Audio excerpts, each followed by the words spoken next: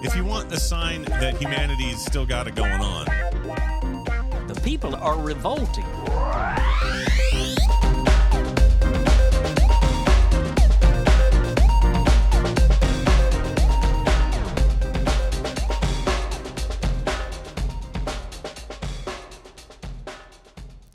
Ooh, welcome to People Are Revolting, a daily dose of disobedience. First up is a piece by Tommy Witta, published at bringmethenews.com.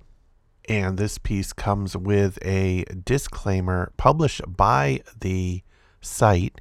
Note, the details provided in this story are based on law enforcement's latest version of events and may be subject to change.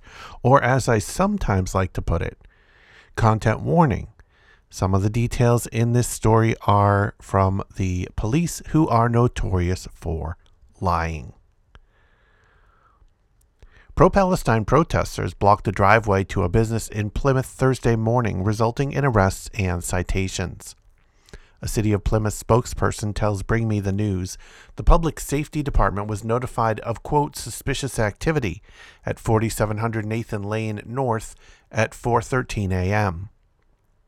Officers arrived and found numerous protesters gathered and blocking the entrance to Northrop Grumman, the aerospace and defense technology giant based in Virginia, that has been a target of activists calling for an end to the ongoing war in Palestine.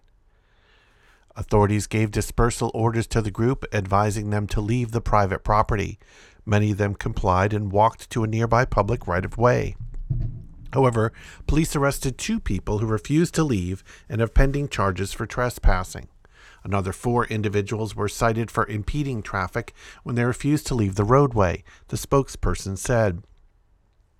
Northrop Grumman is one of the world's largest weapons manufacturers and has been criticized by pro-Palestine activists due to the Israeli government using its missile systems and other weapons technology.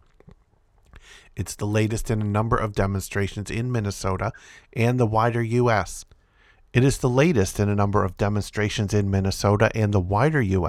following the attack launched by the Palestinian militant group Hamas on October 7. Since then, Israel has conducted waves of airstrikes and military operations on Palestinian-controlled Gaza Strip, which Gaza authorities say has resulted in the deaths of more than 28,000 Palestinians.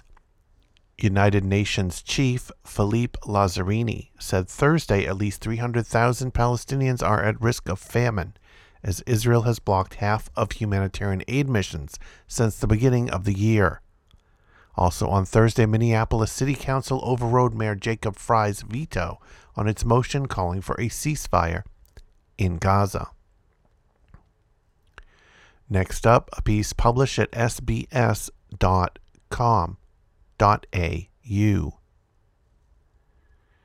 Police have found no evidence a particularly offensive anti-Semitic phrase was used at a widely condemned pro-Palestinian rally on the steps of the Sydney Opera House. The SNAP rally on 9 October was sparked by a decision to light the Opera House sails in the colors of the Israeli flag after Hamas's 7 October attack. Edited footage of protesters chanting "Gas the Jews" was later shared by the Australian Jewish Association, leading to widespread condemnation and changes to hate crimes laws. But NSW police on Friday said an extensive investigation found no evidence this phrase was used at the rally. Deputy Commissioner Mal Lanyon said investigators received significant volumes of audio and video files recorded at the rally and had engaged an expert in biometric science to conduct an audio, visual, and acoustic phonetic analysis of the files. Quote, as a result of that examination, the expert has concluded with overwhelming certainty that the phrase chanted during the protest, as recorded on the audio files, was "Where's the Jews?" he said, not another phrase as otherwise widely reported. When asked whether there was evidence of other anti-Semitic phrases being used at the rally, Lanyon said, certainly.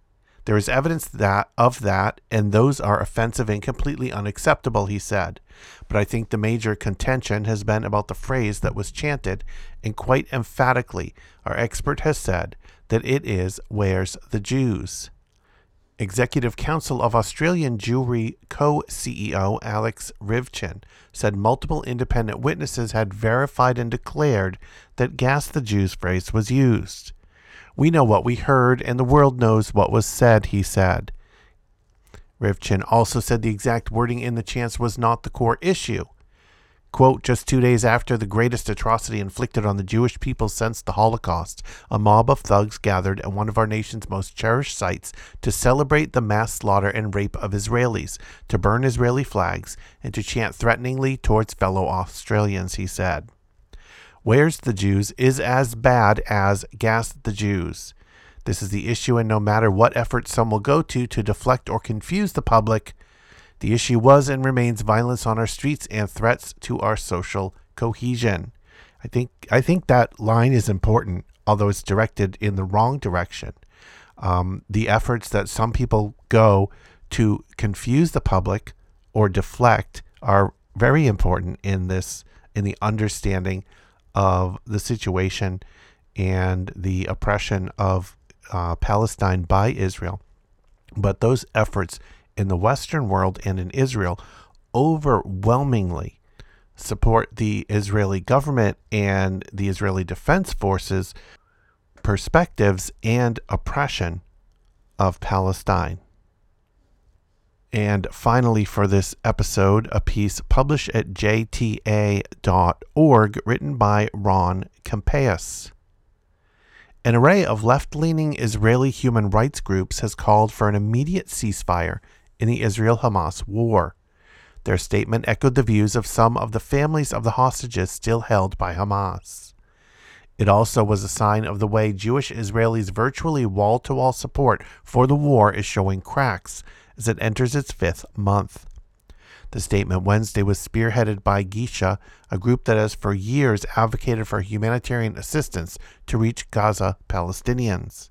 Quote, "We thus call on all parties to reach an immediate ceasefire, and we call upon Israel to allow unfettered entry and delivery of humanitarian aid and goods into and throughout Gaza, as directed to do by the International Court of Justice," said the statement signed by 35 groups, including long-standing peace and human rights groups such as Peace Now, B'Tselem, Yesh Din, Standing Together, and Physicians for Human Rights.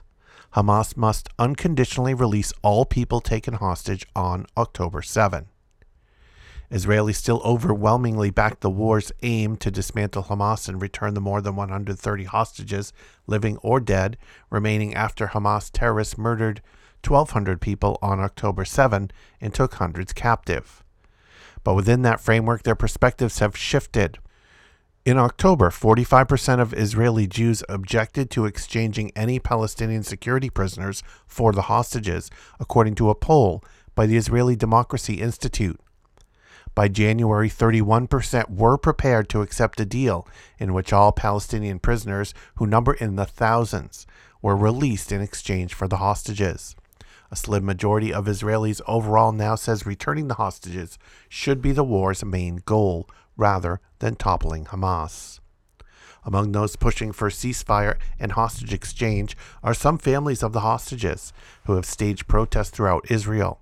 Other families of hostages and veterans of the war want to increase military pressure and to keep international assistance from entering the Strip. If you want to follow People Are Revolting on social media, you'll find us in the Fediverse at Moving Train Media at collectiva.social. If you want to listen to back episodes, head over to peoplearerevolting.com. Keep revolting, and thanks for listening.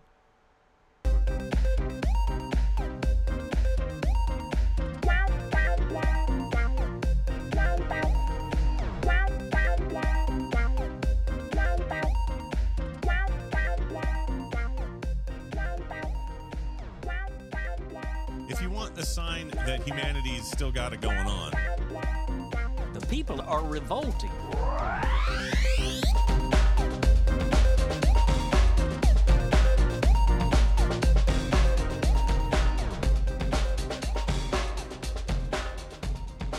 I think you just nailed it.